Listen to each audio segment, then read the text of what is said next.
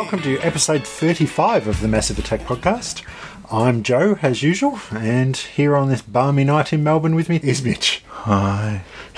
Well, you were so unenthused last time, I thought I'd follow suit. Hi. Yes. Well, we are bringing this out probably a week earlier than we normally would because we've got a lot planned for December, so we don't want to bombard you too much. We jump in now and have a bit of a chat. So, no real topic tonight. We're just going to go through some of our normal bits and pieces. Good way to start is probably gaming. Gaming, yes. Me first? You go ahead. Well, I've sort of gone retro. You have? A little bit. I noticed on the American Xbox, whatever they call it, store, they had as San Andreas, or GTA San Andreas, which is the old 10-year-old GTA game, which by all reports is the best one. Yep. I don't know. And it was like $4. Okay. So I'm like, I can afford $4. I'll give it a go. Because people swear by it. So it's like, yeah, all right, let's try it. And I'm 4 hours in or something, and I'm scared because I've just talked to other people who've played this game and love it, and they said, oh, you got so much more, you go this, and you do this, and you do this, and it's like, it's going to be days that I'm in this game. Yeah. So I'm sort of a bit scared, actually. From what I've heard, it is the best one. I haven't played a GTA game since I think it was Liberty City. No, I loved the top-down ones, but I wasn't very good after they went 3D. But a friend of the show, Joel, is a big fan of San Andreas, and he would probably give you some tips of the good bits in it. But yeah, from what I've heard, it is a good one, and I think it recently got a bit of an up-res and released on Xbox 360, including achievements and that sort of stuff. It's got achievements, but if that's up-resed, it must have been pretty fucking ugly. Well, it was an Xbox original game, an Xbox original PlayStation 2 sort of era, and you used to be able to get it through Arcade Classics or whatever they used to call the old Xbox originals that they put out on 360 through the store, but now this is actually, a proper 360 version. But yeah, I don't know, I haven't seen it myself, so I don't know how rezzed up it was, but it was pretty boxy back in the day. It's pretty boxy. And have they changed any of the music? It's still got all the 90s gangster rap and Into the Jungle and all that sort of stuff? Yeah, that's all in there. Yeah, I was very excited Faith No More popped up. Oh, did they? Yeah, Midlife Crisis started playing one day and I just stopped. I was like, hang on, I know that song, I like that song. Yeah, because I think before that, the ones that I've played, they never used to have licensed music, the old GTAs. They used to have just sort of generic sounding rock songs. Well, the only one I'd played before this, I went to a friend's and they were playing it, and it was PlayStation 2 era. And what was the first one? Was Vice City the first? I don't know. I think Vice City might have been before Liberty City, I'm not sure. One of those, anyway. She might have been the other way around. I remember playing it, and pretty much mission-wise, they weren't doing anything like that. It was just going around and crashing cars and doing all that. And I think if you hit the ramp, the car would slow down and the cameras would pan around while you were flying in the air kind of thing. Yeah, I think so. So we got a school bus. So we just sort of made our effort to try and see how far we could get a school bus to go. So we were just finding the biggest ramp we could, and we put on the classical music channel in the radio and flew this bus off an edge. And yeah, that's my only experience before now of playing Grand Theft Auto. But it's funny because you start off with a bike. You don't get a car, you get a push bike, and you got to ride to your house. And it's like a lowrider push bike, isn't it? Oh, it's just a pushy, but it just reminded me of playing Bully, which obviously Rockstar made that as well. And it just like, I think it's a different team though. I think it's like Rockstar Montreal or something. Yeah, something. But it was just like, push bike, I know this. Yeah, it was kind of cool that, and it is a crazy game for how much is in it. You go and play other games now and you go, they're 6 hours long or whatever, and you go, it is hard to compare. So I understand why people who love this sort of thing would be so excited about GTA 5 coming out and how big they are and what they can do with them. Whereas, and then you turn around and get if you don't play the online, obviously Call of Duty's a 6-hour campaign and that's it. There's not much of a game in a 6-hour game versus months. I could see this being months. So, I don't know, it's sort of weird because I'm not getting excited to play it because it's still only early in the game, so I'm not powered up. I'm still sort of restricted as to what I can do. Yeah. So I'm sort of like, so to get any real sort of game out of it, I need to play a couple of hours to sort of get a bit done. I can't just go in, do 20 minutes and set it down. So it means I'm not jumping on as often because I've got to find that time to play. So it makes it a bit hard, doesn't it? Have you still got my copy of Red Dead Redemption? Yep. Give that a try once you finish this, because that's very much Grand Theft Horse. And you'd probably get a bit out of that. Again, it's the time to do it. Yeah, it's time, and that's the thing. So that's why I'm sort of going, maybe with Grand Theft, I'll just play it for a month, stop, put another game in that I can finish in a month, and then go back and just, toss it up a bit. Well, speaking of finishing games, I actually did finish something for probably my third or fourth game I finished this year, I think. I mentioned on the last episode that I'd been playing Dishonored, and I thought I was pretty close to the end, and it turns out I was. I only had 2 more missions to do. I'm kind of glad I played it. I liked the ending. It was a good wrap-up of the story, but it was, nothing flash, but it was good to actually achieve the finishing a game. Gave me that warm, fuzzy feeling. Because everything else I've been playing lately is just that sort of, endless, just play and then play and play, such as my addiction to WWE Supercard. So you're still playing it?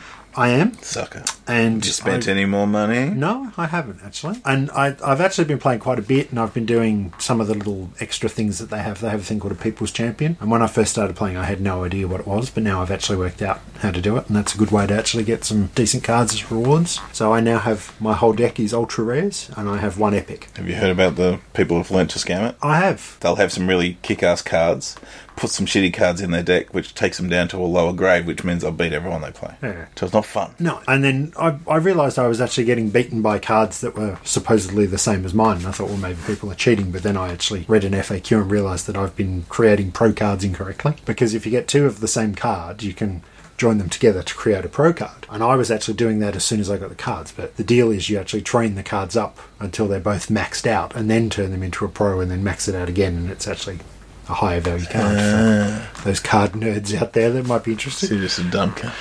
I am. But no, I'm about 4,400 games in now. Oh, so I've got a couple of good rewards for playing that, and I've got an ultra rare John Cena that's a pretty good card. And my kids still sit there and help me pick the cards at the end and get excited over people. I think they've started to realise that some of them aren't as good as they think they are because, the names come up and I go, oh, not him again. So, the kids don't like Coffee Kingston anymore, so that's all good. But speaking of the kids and finishing games, we've actually gone back and we've finished Lego Star Wars The Complete Saga again. So just this afternoon we did the very last level of that and finished all the story of that. I don't know if the kids will go back and be quite as pedantic as I was. I'm pretty sure they anal, won't. If you want to read it that way. And 100% it, but we've actually completed all the chapters. We haven't got all the mini kits and all that. Have they seen the movies yet? No, but we have been watching a lot of Star Wars Rebels. Okay. And they sent their letters to Santa off the other day, and the older boy, my 7-year-old, has decided that he wants a couple of Star Wars Rebels Lego things for Christmas. So, that's pretty impressive. And another thing that I've been playing a little bit of with the kids is Fruit Ninja Connect. I'm finally getting a bit of use out of my Connect. I've had it, 2 years now? 3 years, maybe? 3, I think. Probably, yeah. Probably would be, because I think I got it just as we started the podcast. So, 3 years, and it's actually working a little bit better for me now that we've got a new TV unit in the house that sits up a little bit higher off the ground, so the Connect can actually see the room a bit better. But the kids and I have been busting a few moves out with Fruit Ninja, chopping down the fruit, which is kind of fun. So again, getting the kids involved, jumping around, rather than just sitting with a controller. I do have a couple of other Connect games that I've bought when they've been on sale, but I haven't actually got around to it. I think this time last year I bought the Nicktoons MLB the baseball one. Yep. But again, I haven't even booted that up, so I don't know if that's any good. And I finally succumbed to peer group pressure, I guess, and I started playing Far Cry 3 Blood Dragon, which you've been handing me about since this time last year again, probably. Pretty much. Because, Games for Gold title a couple of months ago was Battlefield 2, I think it might have been last month's Battlefield 2 Bad Company, or Battlefield Bad Company 2 or something. And I felt like a bit of a shooter, and I thought I'd try that. And I got probably half an hour into the first mission, and I thought, no, this isn't for me today. Yeah, I think I played a Battlefield. I think it was a Battlefield, and I just lasted literally an hour, because I was just like, it didn't make sense to me. The control scheme was just sort of wrong compared to shooters. I'm so used to playing Gears, where, you have the grenade on one trigger, and the zoom is the other trigger sort of thing, or the melee's on one trigger. But Battlefield, the layout was just completely wrong for me, and I found that I was throwing grenades when I was meant to be crouching. It just wasn't fun. Yeah. I think the storyline probably didn't do much for me either. It's a bit early. Yeah. But it's funny, because the early Call of Duty ones, I really like that whole World War II sort of thing. But the first mission, I think it's based on like Iwo Jima or something, so you're off the coast of Japan trying to stop something. Yep. But I didn't get very far at all, and I gave that up. And then, last night I thought, well, I still kind of feel like a shooter. Maybe I should give this Blood Dragon a go. And I think I got about 4 missions in. And? Yeah, I like it. I kind of like the whole feel of it. Like, I'm a fan of Far Cry, so I like the way that works. And there's a lot of things that are very similar to how Far Cry works, obviously. And, you find yourself just wandering around the road looking for a car, and random enemies come up and you can blow them up and steal their car and stuff. So I kind of like that. I don't know if I like all of the ideal about it, the whole sort of like robotic hand and all that sort of stuff, but it's cool. And I think it's short, isn't it? It's only, yeah. So I'm probably about 2 hours in, so I'm a third of the way through. Pretty much. Yeah. But no, Boy, you'll love the ending. Yeah. And what I thought was weird though, because I was playing it for a while and I was thinking I haven't had any achievements. But then when I stopped, I looked at my list and I had achievements there. They just weren't popping, so I don't know if I had something turned off. But yeah, I just thought it was strange that I wasn't getting any pop-ups for the achievements. But as it turns out, I was. Fair enough. But there you go. Well, as far as gaming for me, that's about it for me. I'm still playing Spellfall. That's a gimme at the moment. We were at my nephew's the other day and they had World of Keflings, so they were playing that. And you've talked about it before in previous casts. Yeah, again, this time last year. It was one of the November, December sort of titles for Games for Gold last year. Yeah, and my wife's going, I could play this. It's a resource management sort of game where you command people to dig or carry or transport or make. Yeah. And she goes, I could do something like that. And Friday, I just couldn't be bothered gaming. And she goes, do you want to watch stuff? We watched a few shows and we had time to watch more. And I'm like, yeah, I can't be bothered. Do you want to play that game? So I end up just sitting on my iPad while she played and just watched her play for 2.5 hours on the first night and then another 3 hours the next day. I mean, it was fun to watch. She's just figuring it out and I'm just like in a dead zone. So I'm just like, yeah, do whatever. But it's kind of funky. The music's calming as well. So it was quite relaxing. Yeah, so it was interesting. Like, it's not a game I would play personally, I don't think, because I don't care enough to keep going. It's too slow. Like, it's all about putting things in place, and it's like, come on, hurry up. Yeah, so I'd get a bit antsy. You got to make certain things to make your blueprints to then build that and stuff. But yeah, I didn't realise that it had an end point. Like, I was playing, thinking, yeah, I'm going to build up my town and it's going to be great. And then I got to the end and I'd built like one thing at the end, and it's like, congratulations, you're done, sort of thing. And I was like, oh, okay. And then I went looking to see what the DLC was like, but the DLC was still quite expensive back last year when I played it. So, I think it still is. So I didn't bother. But yeah, I got quite a few hours of entertainment out of it. And again, it was something I could play while the kids were watching, and it wasn't overly violent. So yeah, that was good. Yeah, that's about it for me for games. Yeah, that's about it for me this month as well. Like, we were talking earlier about the sales and the Games for Gold titles this month, and I think this is actually the first month that's come along where I know I'm not going to be bothering, because the first title for the month was Viva Pinata Trouble in Paradise, which I've already got on disc and haven't played, and the second was going to be Red Faction Guerrilla. Is it the first Red Faction? But I played that for a little while and traded it in because I didn't like it. So yeah, it's a bit of a disappointment. And the last title for the second title for November was actually Darksiders 2 that I didn't bother with because I haven't played Darksiders. Oh, you forgot. I probably should have, because you've got Darksiders. I could have just borrowed the disc. But our friend Cam, he actually got it without playing the first one because it was free, and he's loving it. Okay. And he actually borrowed Darksiders 1 off me because of it. It's like, it's just as good. Oh, really? Not knowing much about it, so he discovered that. I've missed out now, so oh well. But yeah, still borrow them off me. I've got them on disc. I probably could. Anyway, that's gaming. Now, you said you've been watching a little bit of TV? A little bit. Actually, quite a bit. Yeah, by the look of the... Well, normally I don't talk about certain shows. They're just on. They're just regular things that I watch, and I don't actually bring them up, but I just wrote them all down this time. So, oh yeah, I write a lot. I do actually watch a lot. Arrow, Flash, Gotham, Constantine are the 4 DC comic TV shows. Yeah. So Arrow's just as good as it has been every other year. It's really good. So what's this, 3rd season of Arrow now? Yes. Yeah. Which has got a spin-off show, which is The Flash, which is great, because Arrow's quite a dark show. It's like Batman Light, in a way, where it's very much a Batman-style show. It's all dark and broody, and, he's a dude, no superpowers, who is a vigilante.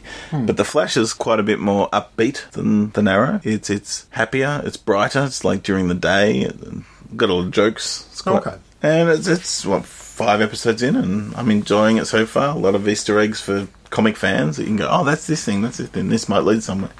So that was the thing with Arrow, though. A lot of people that weren't really comic fans got into Arrow, didn't they? Yeah, it's very... Like, my sister watches it, and she had no idea that it's comic. Well, you don't need to. Really. And that's the thing. Yeah. Where Gotham, on the other hand, is the pre-Batman show. Yeah. So it's set in Gotham City. It's a young Jim Gordon before he's commissioner. It starts off with the Wayne parents being killed, so you've got a young Bruce Wayne, and there's a young Edward Nygma who will become the Riddler. There's a young Oswald Cobblepot, whose nickname is the Penguin, who's working his way up the ranks of the organised crime, and there's hints of different factions and things coming through. The first episode was over the top with its preempting, this person's someone we know. Yeah, it got a bit ridiculous and silly. It's calmed down a lot since then, which is good, because it needed to. And it's an interesting show. If it wasn't Batman related, I probably wouldn't keep going, but I am intrigued. Yeah, I haven't actually watched a whole episode yet. I've watched probably the first 10-15 minutes of that first opener, and then I saw the ending of it one time when I was around here with you. And I just found that the guy that's playing Gordon is quite a good actor, but I'm finding that everyone else around him is really hamming it up. The only real bad actor is, I think, Jada Pinkett. Like, she's channeling Eartha Kitt for some reason. Where Donald Luke's fantastic as Harvey Bullock. As that. Yeah.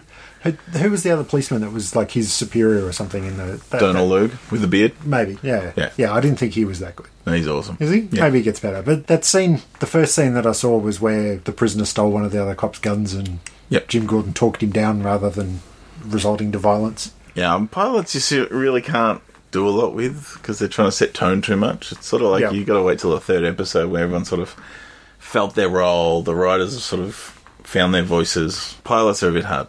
Yeah, well, that's the whole idea of a pilot, isn't it? It's what you send out there to get the funding so you can afford to make the rest. And then when they sort of go, I'll give you the money if you do this or change this sort of thing. Yep. Yeah. Well, speaking of pilots, we started Constantine, which is Hellblazer, which is a long-running comic for DC. There was a movie with Keanu Reeves a couple of years ago based on the same property, but this is a TV show now. At least they've got an English blonde guy to play Constantine. He's Welsh, isn't he? Not that I know. The actor? Or no, the actor.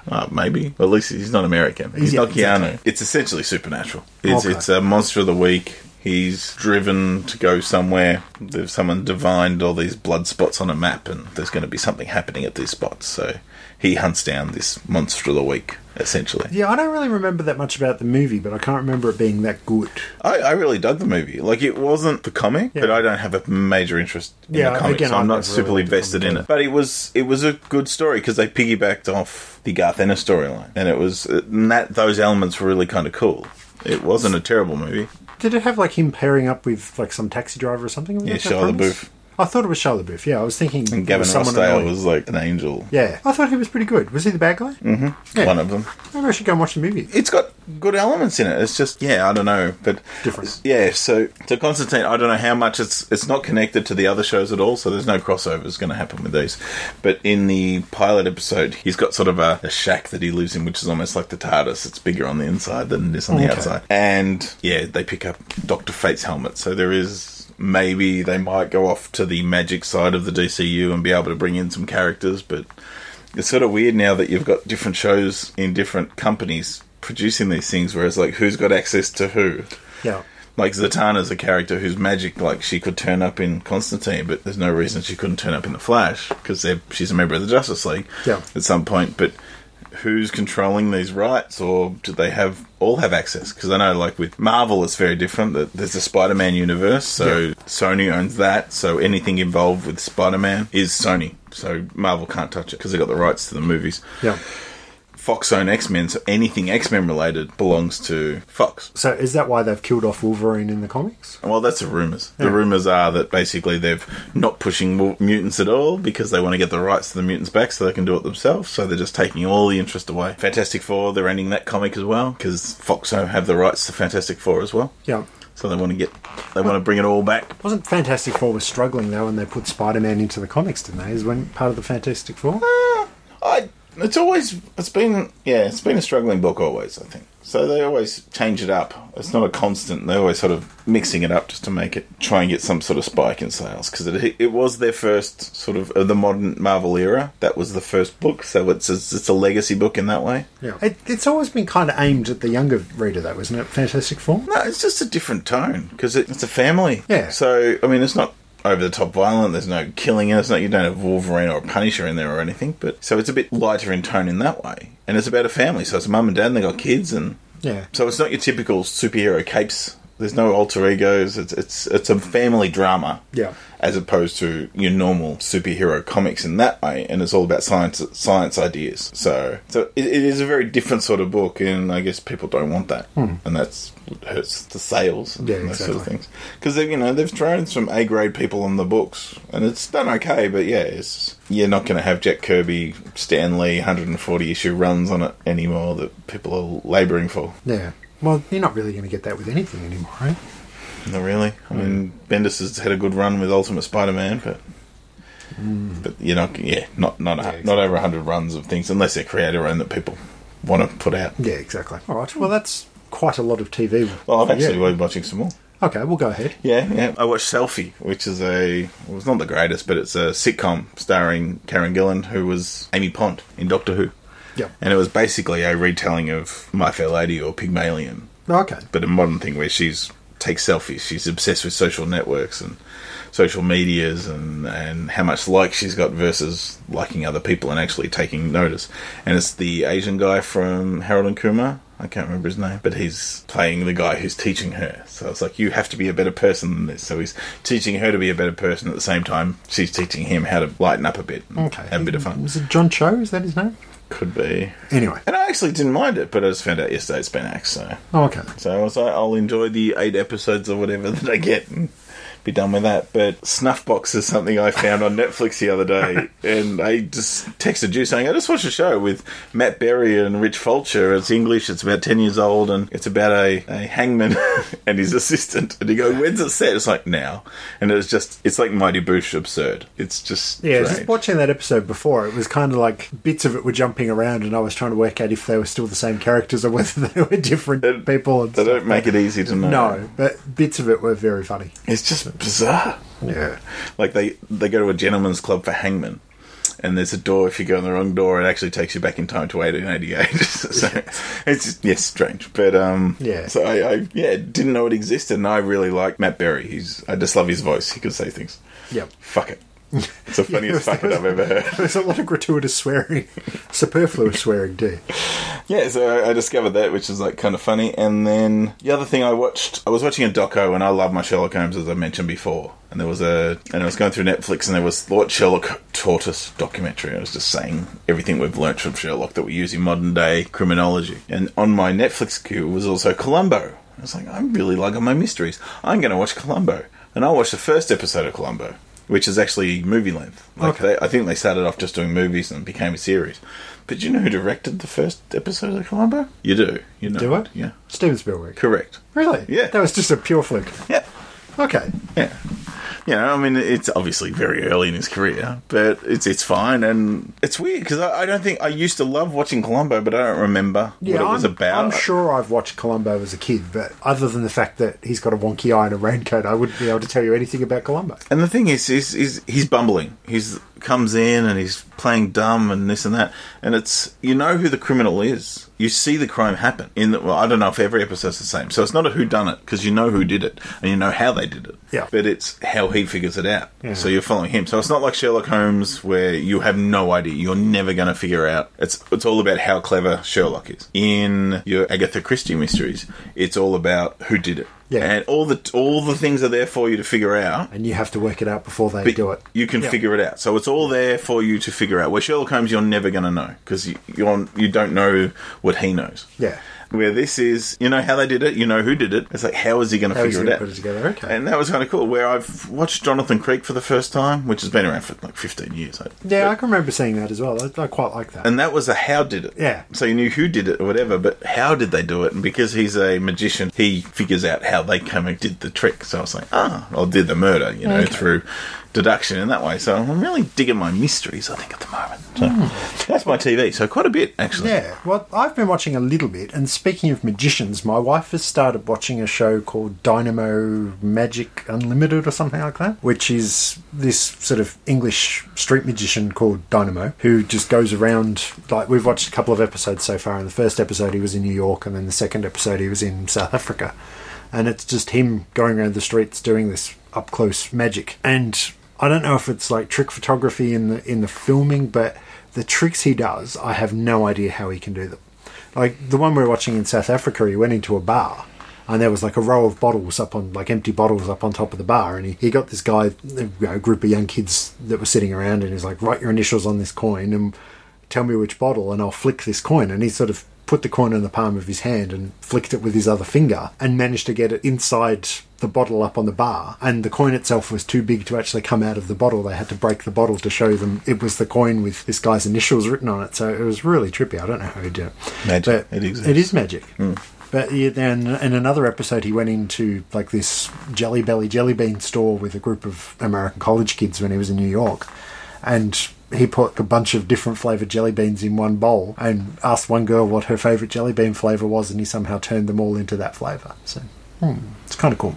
But yes, we've been watching a little bit of that because, as I said, my wife's kind of into the whole magic side of things. I'm very tempted to try and watch Penn and Teller's Flawless, which was a show they did in England, which hasn't actually, I don't think, come out here. So we might have to try and source that somehow. But basically, the premise for that was that Penn and Teller are pretty much interviewing aspiring magicians and they show them a trick. And if Penn and Teller can actually work out how they've done it, they kind of lose, but if they don't, it's like, you've pulled one over on the Masters sort of thing. So I'll be interested to try and track that down. But other than that, I've been watching a couple of things, and I might jump into a bit of good show, bad show here. Yeah. And I started watching American Horror Story, which is now in its 4th season. I've never watched any previous American Horror Stories. That doesn't matter, because they're all their own, self-contained. They're all their own, but apparently it turns out that they are slightly connected. But they do have a lot of crossover actors in them as well, playing different roles. But on Halloween night, after I came home from trick-or-treating with the kids, I thought, I feel like watching something scary, and I thought, well, I don't know if I really feel like watching a horror movie. And I'd heard some good stuff about American Horror Story, this latest series, which is Freakshow. And I kind of like the whole idea of the circus freaks. So I watched a few episodes of that, and I was so hooked I ended up watching 4 episodes in a row on Halloween night, and I'm now hanging with bated breath each week waiting for the new ones to come out. Yeah, basically it's set in the 50s in a struggling freak show in rural Florida, and it's like one of the last freak shows that are still around because they're slowly getting phased out. I actually was listening to Kamal Nanjiani talking about the X-Files, and they were talking about the episode with Jim Rose, Sideshow Circus. Yeah. And they said that there's a town, and it could be in Florida or somewhere near that, where during the off-season for the freak shows, they all go and live around this area. Okay. So it was a town that was populated by freaks, and there was the post office there was 2 desks that you could go up to, and there was one for little people to go and attend. And they said, and like they were all excited reading about this, going, "Oh, don't get too excited." It's like someone got excited saying, "Let's go visit this town," and they're going, "Don't get too excited because it's phasing out. Like the freak shows are disappearing, and the amount of freaks that are out there are disappearing. Like with screening in utero and all this sort of stuff, people are giving birth to less what you would call freaks or anomalies and those sort of things. So you're not getting freak shows or carny types." Okay. The whole premise of this season was that, they've set up camp with their freak show in this little town just at the same time that there's been a couple of grisly murders going on. And then the freaks can get accused of being involved in the murders, and just how it pans out from there. But it's got a really good cast. It's Jessica Lange is in it, and I think she was in the first one of the other ones as well. Think, and Michael Chiklis has turned up a couple of episodes in as the circus strongman, which is kind of cool. But the effects in it are really well done. Like Sarah Paulson, I think her name is, who was in American Gothic years ago back in the day. She stars as conjoined twins, and the way they film it to make it look like she is the conjoined twins is done really well. And they've got like a couple of pinheads, like in Todd Browning's Freaks, but they're actually completely made up. A lot of latex and makeup to make them look like real pinheads and stuff. So, but yeah, as I said, I don't know what it was about it, but within the first few minutes of watching it, I was completely hooked. And then I found out that it was actually created by Ryan Murphy, who was the guy that did Glee. Oh, wow. And I thought, they could not be any different from Glee to this, other than the fact that in every episode there's a musical number, and despite the fact that it's set in the 50s, they're using almost modern music. It's probably the first song Jessica Lange sang David Bowie's Life on Mars as part of her circus act. Yeah. It's kind of trippy how they bring modern music into this sort of 50s freak show sort of thing. So yeah. So yes, I'm very intrigued. Is it gross? Is it gruesome? It's very full on. There's a few murders even in the first episode. Like even the very first cold open before the credits start, it's involving a murder. And just blood splatters, quite full on, very realistic looking violence. So if you're a little bit squeamish and looking at your face, it sounds no. It's just more maybe something the wife and I can get into, but maybe she won't like that. No, because I know I was watching it, and my wife sort of came in the room and was like, "What on earth are you watching?" And I was like, "It's American Horror Story." And she's like, "I'll just go back in the bedroom now." I'll skip my coat. Yeah, I'll get my coat. But yes, that's the good thing I've started watching. On the other hand, we'll talk about bad TV. And other than the fact that they've shown clips of it on the Soup, I really don't know why I watched it, but I finally got around to watching an episode of Dating Naked. You're a fool. I am. And I really don't know. There's nothing sexy about this program because everything is pixelated. It's rated, what do they call it in America? PG-14? Yeah, something like that. So it's a naked dating show with naked people going around a resort, meeting each other. The premise is they get a guy and a girl and they set them up on a date, which they go and do naked, and they go and do some sort of like snorkeling or something in this tropical island resort, and then they set them up for another date with someone else, and then they come back and decide who they want to date. But yeah, I really don't know why I watched it. And I tried to show you a little bit of it earlier tonight, and you were like, what the hell is this shit? So, yeah, I don't know if I'll stick that out, but it was interesting just to have a look at. And another good thing I've started watching is I've kind of got back on the wrestling bandwagon quite recently. I've been rather hooked with WWE's programming, but I've been hearing a lot about an upcoming show that's just started now in the States called Lucha Underground, which is produced by Mark Burnett, who's pretty much a reality TV superstar. He created Survivor, amongst other things. And he's got together with AAA, the Mexican Federation, and he's actually doing like a Lucha Libre show in America, based out of Los Angeles, with half Americans and half Mexican stars in it. And the wrestling itself is just your standard Mexican wrestling, which is your normal high-flying, very flashy sort of style. But the fact that Mark Burnett's involved means they've given it a bit more of a storyline twist, and there's a bit of interesting backstory for each wrestler and stuff like that. So we're 2 episodes into that now, and I watched both of them and thought they were both pretty good. They've got John Morrison's probably one of the big stars that's in it. He's now Johnny Mundo, and they're making a big deal about the fact that they've brought him back, and it's been a couple of years since he's been wrestling, but he's a superstar. And then they've got Chavo Guerrero. Chavo. Yeah, so Chavo's probably one of the bigger names they've got on it as far as like recognisable Americans. Is it targeted to a Hispanic audience? I think it's kind of targeted. It's on the El Rey network in America, which is like a very Mexican-friendly network. But it's all English commentary. Everything's like targeted more, I think, for the American market. They do run a different version of it also on the weekends in America as well, with full Spanish commentary on one of the Spanish networks as well. But they've got Matt Stryker, who was a ex-WWE commentator and wrestler, and Vampiro, who was in WCW and spent a lot of time in Mexico as well as the colour commentator. But it's good. They'll talk through the matches as well, sort of explaining the whole heritage of the masks and what everything means in Mexico and the fact that it's a big deal. So yeah, I don't know. But apparently it's going to be filmed in seasons, so it's going to be like a few episodes in a block will be that season rather than being like a weekly ongoing story like WWE's. But yeah, so far I'm quite liking it. Cool. And as a fan of Mexican wrestling, I think it's probably good to see a bit of it get a bit more exposure. But yes, that's my TV watching. Yep. I haven't really had a chance to get out to the movies at all this month, but I know you've had a couple of new releases. We had date night, or date afternoon really, but so it was our anniversary, so this is you and your wife, not me and you. Yeah. My parents went off, looked after the kids, so we went and saw Gone Girl, the David Fincher, Ben Affleck movie, and it's okay. That's funny, because it's the first not shining review I've heard. It's fine. Like, there's nothing wrong with it, and it's good that I saw it, and I was intrigued. The performances were good. It was okay directed. It's just like, okay, what's so special? I don't know. Okay. I don't know. It's fine. Like, the ending was a bit weird. So I'd like to talk to you about it when you see it. So we can discuss I don't know if I will see it. So and I'm not going to spoil it just in case you do. But it's good. The story is good. So I mean, the book would have been fine, as well. It sort of takes a twist and sort of becomes a bit melodramatic as opposed to being a really good thriller. Okay. And it became a bit really, but no, it's all right. From what I've heard, it's one of those endings that once you know it, there's no point sort of going on. This sort of thing. I don't know. We're getting a bit spoilery, I guess. No, the how's okay. That's enough to keep you going, I think. Another movie, a new one. Went to the movies and I saw Interstellar last night. Is that the Matthew McConaughey? Matthew McConaughey, Christopher Nolan. And I went with Monty and Dave, and Monty loved it, and I'm not the same opinion with him. Like, it was a fine movie without being anything special. I won't need to see it again. It was a 2.5 hour movie, so it's a long one. The effects were fine. It reminds me of 2000. It's like Christopher Nolan's 2001, basically. Oh, okay. There's a bit of sunshine in there, maybe. It's a bit of, I don't think it doesn't feel totally original to me. Yeah. Like, it's sort of like, yeah, it is an original story. He's gone and written this thing. And like Inception, don't think about it. Like, the problem is I'm thinking about it now. Because when you go and make a good film that's trying to be a science fiction film, the science has to hold up. Yeah. So you create a thing, and if it's Star Wars or science fantasy, it doesn't matter.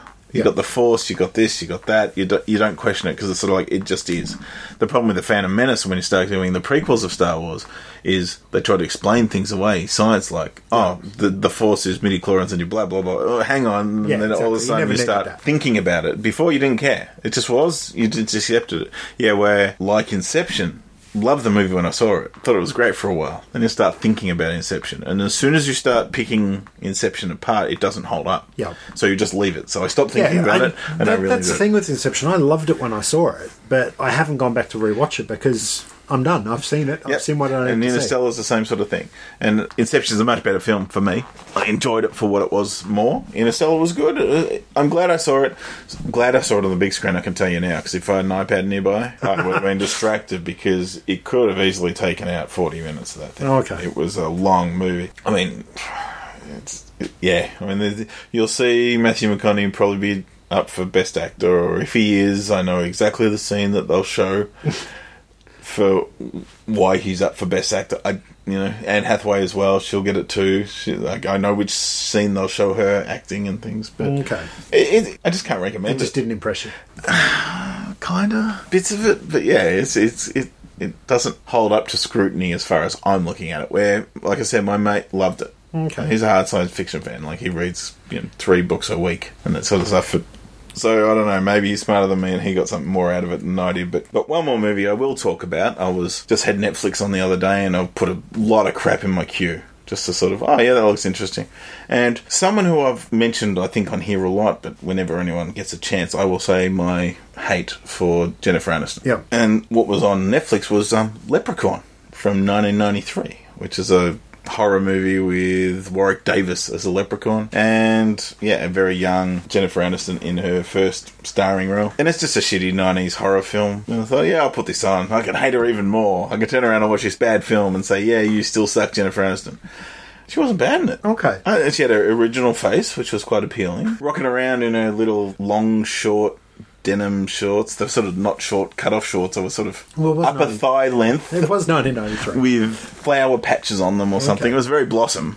Getting around her Reeboks aerobic shoes. And you could actually... I could see something in her. In this shitty sort of movie, you could sort of see that she had some chops acting and she had some comedy acting, and I could see why she became a star. Okay. You can sort of see it there. And it's like, you're not that bad. And then I realised I don't like Jennifer Aniston for 2 things. One, the whole her and Brad breakup and how awkward it was, and I was on Team Brad. And I also didn't like Rachel in Friends. Yeah. I actually started hating Rachel by the end of when I stopped watching Friends. I don't think I got to the end of the 10th season. But I liked the show at the start. I thought she was very attractive at the start of the show, but I hated the transformation of the character Rachel and the way she was written. Yeah. So I don't like Jennifer Aniston because of that character and the Brad thing. Okay. But so I'm like, I've seen her in a couple of things and thought she was alright. She was in We're the Millers, which is a bit of a break from her normal sort of type of role, and she was alright in that. Horrible Bosses. I mean, I could probably give it a go, but any romantic comedies, like the one with, what's his name? Kevin Costner, not interested. Along Came Polly, didn't like. Yeah, I'm just not. The breakup with Vince Vaughn, just, whoa, don't go near it. The only thing to make it worse if Kate Hudson was in it. But, watching this Leprechaun movie, it's a bit weird. It's funny. Like, it's not a terrible movie. It was actually entertaining. Like, it didn't hurt me to watch. But when there's a scene where she's driving away because she goes to the hospital for some reason, then he attacks her there. So she's running away from the Leprechaun. She drives in a car. He's in a wheelchair. He's chasing her down the street, wheeling in a wheelchair. Keeping up with the car. It's a leprechaun in a wheelchair in a car chase. It's funny. Exactly. So are you going to dig up the new version of Leprechaun with WWE's Hornswoggle in the Leprechaun role? No? No, probably not. All right. Well, that's your movies. I've only had 2 movies I've really watched this month. Yeah. And they're both old ones. How much did you watch and how much were you playing WWE Supercard? Well, my wife and I decided we were going to watch Enchanted again, which is the Disney poke fun, take the piss out of Disney itself movie with the live-action cartoon crossover starring Patrick Dempsey and Amy Adams. And it still holds up, I guess. I saw it quite a while ago, just before we had kids, just after we had kids, I think it was. And now we've gone back and watched it with the kids, and we kind of enjoyed it. It was interesting to look back now after watching Godspell a couple of months ago for the show, that it was Stephen Schwartz that did the music for Godspell, also wrote the songs for Enchanted. And a couple of the songs in Enchanted are really good. Like, you're looking at me funny again, but I know it's not something you probably would have watched. I've seen it. I went to the pictures to see it. I went to the pictures to see it, so there you go. And, yeah, there's that one scene they do where she does the big musical number in Central Park, and just watching that, it's like, yeah, this is Schwartz all over. But, yeah, I kind of enjoyed rewatching that, and I did actually sit and watch all of it without my iPad. Oh. Another movie that we did watch... Again, an older movie that the iPad was out pretty much 5 or 6 minutes into the film. We decided we were going to watch Speed because it was on Foxtel On Demand. And that movie does not hold up. Really? Yeah. Okay. I will take your word for it, but I am got a doubting Thomas look on my face. The acting in it, actually, the premise of it doesn't hold up. The acting in it is terrible. There is just an abundance of shitty one-liners that are in that movie. Dennis Hopper is just chewing scenery through it like nothing on earth. Sandra Bullock is terrible, but then I just find Sandra Bullock terrible in almost everything. What's your mouth? Done. Name a good movie that Sandra Bullock's done. Judge Dredd. No, Demolition Man. Demolition Man. The three seashells. But no, Speed was... I did not enjoy rewatching Speed. I mean, I love Speed for a movie. I just wish it ended with a bus. The train bit at the end is just so superfluous, like swearing in Snuffbox. Again, that's something I thought as well. I found that either I had more of an attention span back in the 90s when it came out, or there's something wrong with me now, ADD or something. But I just found that for a movie called Speed, I found that it dragged really badly. And yeah, there was just that whole, probably 15, 20 But what about when the old lady end? gets blown off the step? Was it a lady or a dude? Is it a lady? I think it's a lady. I think it's not a lady. Yeah. Because she wouldn't get off the step and he blew up the bus. Yes. Bit and she died. Yeah. That was funny. No, it wasn't. Cans. It was cans. I killed a kid. No, it was cans. Yeah. I remember that bit. There were bits of it. It was just, certain scenes I really didn't understand. So you're seeing Speed 2 now? No. Oh. I've tried to watch Speed 2 years ago when it first came out, and I probably got about half an hour in and we just went, no, I am not watching this shit, and I don't think I've only seen the end on TV once, so the boat going through a town. That's all I've seen. How it got there, I don't know. But yeah, I don't know. Maybe I'm just jaded of watching like modern action films that are a bit faster paced. Because I'm tempted. I mean, I haven't seen The Rock since I saw it at the pictures, and The Rock was an amazing movie. Yeah, I remember it being an amazing movie. I don't know. I'm scared to go back now. Yeah, I don't know. Like as I mentioned sort of earlier in the year when we rewatched Lethal Weapon, I found that the first couple of Lethal Weapons were still really good action films, but by the end of it, the writing and the whole one-liners and just bad jokes and stuff just killed the movie. I think that's what Speed's problem was. Pop quiz, asshole. Well, yeah, that sort of stuff, and the whole, how do they know it's him because he's giving him the gold watch on the bomb and all that sort of stuff. But I thought Alan Ruck was just over the top. The guy that was in Ferris Bueller is like I've already seen the airport, I don't want to be here again, that sort of thing. I just thought was terrible, but then I thought that was pretty bad the first time. But the first scene where Keanu first gets on the bus and there's like this Mexican gang-looking guy that thinks he's on the bus for him, and he's like, I'm just going to put my gun away and we're just going to be two dudes, we're not going to be a policeman, sort of thing. I thought that was just shit. But I don't know. Maybe I'm just too old now for Speed. You are. But yes, that was my movies. It's funny. Speaking of Speed, as I've mentioned, I've got a very young son I've got a very loving, caring wife who deals with him overnight because I have to work still and she doesn't. But when it comes to weekends, all those bets are off. And it's like, will you deal with your son? And so it should be. Yeah, so Saturday mornings, 6 o'clock, it's like, go deal with your son. Get him up. He's up. Go. So you watch Thunderbirds together? Yes! Exactly. Thunderbirds are still on at 6 in the morning. This is something my whole life. Saturday morning, Thunderbirds, 6 o'clock. Fuck, that's boring. You're talking Speed is boring. Thunderbirds is fucking boring. Well, I can remember rewatching a Thunderbirds fairly recently when they brought out the Channel 9 Go app or whatever it's called. And that was one of the first things that I saw there, and I thought, I'll give this a watch. And it was the episode that I think I've probably seen 500 times. The one where there's the bomb or something in the undercarriage of the plane and they have to... Oh, that's why I brought up Thunderbirds, because apparently Speed is 3 Thunderbirds episodes. Okay. There's a bit where a plane can't land, so they get 3 cars, essentially. The elevator trucks to land on that. So there's that, which is sort of in Speed. Yeah. And there's another bit with him on the trolley behind, he's being on the wheels, on the, like, under the bus thing, and all that sort of... Yeah, so apparently the different things in Speed are, like, pretty much taken up from 3 bits of Thunderbirds. And Sandra Bullock does look like Lady Penelope. And it's just... Thunderbird's just so fucking dull. It just takes forever. It's an hour show or a half hour? Feels like an hour. I think it is an hour, but like, there's not many episodes either. But it's just like so fucking slow. And I mean, I understand why. The models are great, and they spend a lot of time on it, which is great because they should, because they've spent so much time and making these models look good. But it's just shit. And I know the acting is wooden because they are, but the voices, like brains, just get the fucking words out. Like, I don't know why they gave him this stammer just to make things even last longer than they have to. Fuck off. It's just, and he did so many other things, Jerry Anderson, but Thunderbirds is the one that everyone remembers him for. That they keep showing. Groundbreaking at the time. Well, no, he did Fireball XL5, he did Supercar. Did he do Stingray? Was that him? Yeah. So he did a few beforehand. So, I mean, they got better, and this was in colour and everything like that. Yeah. But there's only 32 episodes. So when you said it's the one you saw 500 times, there's a reason for that. Well, it's been on, for forever. At least 40 years of television. Yes. The music is good, though. Dun, dun, dun, dun. But what I don't get, now, you've seen it a lot more than me. Yep. International Rescue. Yep. They're a super secret organisation that rescues people. Why are they a secret? They've got uniforms, they do all this sort of stuff. Oh, you're international. People know who they are. Yeah. Yet no one knows where they come from. Exactly. Tracy Island. Yeah, but no one knows that. You know that because you watched it a lot. But the world doesn't know that. And it's like, oh, they just go and help people. No one asks them. Yeah. Well, I don't know. I haven't seen enough to understand. But from what I gather, they're hiding. That's why all the rockets are hidden in the pools and the palm trees.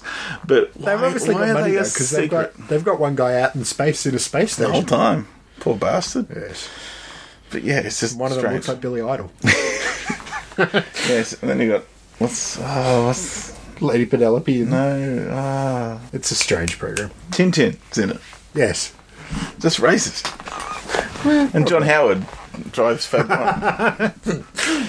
Anyway, well, that's our TV watching. That's everything watching. It is everything watching. But we weren't going to do a topic this month, but we are going to bring up something else that we want to talk about. And that's a new biography book that's just come out by Box Brown. Did the artwork? I have no idea. But yeah, I should have brought it back with me, shouldn't I? But they've brought out an Andre the Giant biography graphic novel. Yeah. And you've recently picked that up and read it quite easily. And yes. Lent it to me, and I read it all in one session. And we thought we'd have just a brief little discussion about what we thought about that. Yeah, because, I mean, we're obviously wrestling fans. We've talked about that quite a bit. And Andre is an icon of not just wrestling. He transcends wrestling. Before Hulk Hogan did, he was in The Fall Guy. He was? No, Bionic Man. Bionic Man is Sasquatch or something, wasn't he? You know, he transcended wrestling quite a bit. He's a huge man, and reading this story, he's got one hell of a story, even to the point where he was in The Princess Bride, and Billy Crystal and him became friends after that, and Billy Crystal wanted to make a movie about his life, and ended up making one about a Nigerian basketballer or something stupid, but he wanted to make one on him. And he, pretty much till he died, he was a wrestler's wrestler. He was involved in the scene. And he did outside. And he probably made more money in wrestling than anyone before or after, purely for the fact that he was such a draw card. He's got such a weird life. Like I said, he was friends with Billy Crystal. And as a teenage boy, he was driven to school by Samuel Beckett, the playwright who wrote Waiting for Godot, which is just weird. Like, it's just strange. And this book talks about that, but talks about this guy who is 7'4". Yeah. He had, I can't remember the name of the disease, but basically he just kept growing. Yep. Which was the... Yeah, he had a growth problem with his pituitary gland or something like that. And that's what essentially killed him in the end, is because his organs and everything kept growing and his joints couldn't keep up. And it was his downfall at 40-something. He didn't... Yeah, he was young. Yeah. But it's weird because I got into wrestling around WrestleMania 1 time, so that would have been early 80s. And at that stage, Andre was probably one of the biggest names in wrestling. And from then, I guess he got jobbed out by Vince McMahon. He got turned into this massive nobody, really. Well, the thing is, he was, like we said, he was getting older. Yeah. He was getting sicker, essentially, with his ailment. So he couldn't work like he did. He was much slower in the ring. He was getting bigger and heavier, and he actually was shrinking in a way. Yeah. Like, as he started off, his biggest, he was 7'4". By the time he died, he'd probably got down to about 6'11" or something. Yeah, he'd had a lot of surgeries and it compacted his back and stuff like that. And so he wasn't the wrestler he was 15 years earlier. Yeah. So when we saw him, he was not in his prime, but he was still a giant of a man. Yeah. And the story they told with him was amazing. Like, but that Hulk Hogan thing, WrestleMania 3, the whole turn. Yeah, because he was always lovable too. He was Andre the Giant. He was everyone's friend. He was the champ. Yeah. And then when they brought him in, what we saw was he turned on Hogan, who was the biggest face at the time, and he didn't like the limelight being taken off, and he became a heel, went with Bobby the Brain Heenan, who's probably the best manager ever. Yeah. And you got this massive heel versus massive face, and the amazing story of Hogan against the Giant, and it kind of made Hogan, though, didn't it? And they mentioned that in the book as well, that Hogan wouldn't be the star that he is now if Andre didn't put him over. Yeah. Because leading up to that, they'd had this whole gimmick that Andre had been undefeated for 15 years, even though he had. But they made it out to be that he was this unbeatable monster, and then suddenly he was going to challenge Hogan for the title, and it was like, how's Hogan going to do it? And the art style of the book... It's very cartoony, yeah, it's very simplistic, but there was just something about it. And the stories that were in it, I knew a couple of the stories in it, but there's a lot of behind-the-scenes stuff about Andre that I didn't know. Yeah, it's a very... If you don't know anything about wrestling, it sort of explains along the way, so there's a lot of redundancies if you do know wrestling, but it's fun to read through some of the way that's explained. I did like the way they did the breakdown of the match, and they sort of went, this is how he does his bit, and then the bad guys, the heels, have their comeback, and makes him look stronger because he can do what he does, sort of thing. But yeah, a lot of the drinking stories of Andre and the whole him as a person was really interesting. Like, I knew a lot about... Because, he's obviously had an alcohol problem. Yeah. And I guess he was in pain a lot. And the thing, not only did he have an alcohol problem, there was a problem with the fact that how much he needed to drink to get drunk. Yeah. Like bottles of vodka, just to take the edge off. Yeah. And there's a lot of stories, and I've heard more that aren't in this book. Like, it's quite a thick comic, but it's an easy read. But it's got a few stories in there, but not a lot. Yeah, one's where he couldn't crap hotel toilets because they were too small. In Japan. So he'd crap in baths and things like that. Because he was so big for the road trips and plane trips, and he loves playing cribbage or bridge or something. Cribbage. And he's just a very simple man who had a farm in America in the end, and that's all he wanted to do. He just wanted to retire and live on his ranch and be away from people. Because he got stared at all the time. So, it was quite a sad story in the end. He was quite a lonely man in a lot of ways. He had plenty of friends around him and people around him, but really he was... I assume he never got married, no kids. So. Well, he had a daughter. They do mention that in the book as well. He had like a one-night stand. Oh, that's right, yes. Had a daughter. And then just before he died was when they came out and sort of publicly went on TV and sort of went, you're the father, she looks just like you should do something about it. And then that was, just before his death. Yeah.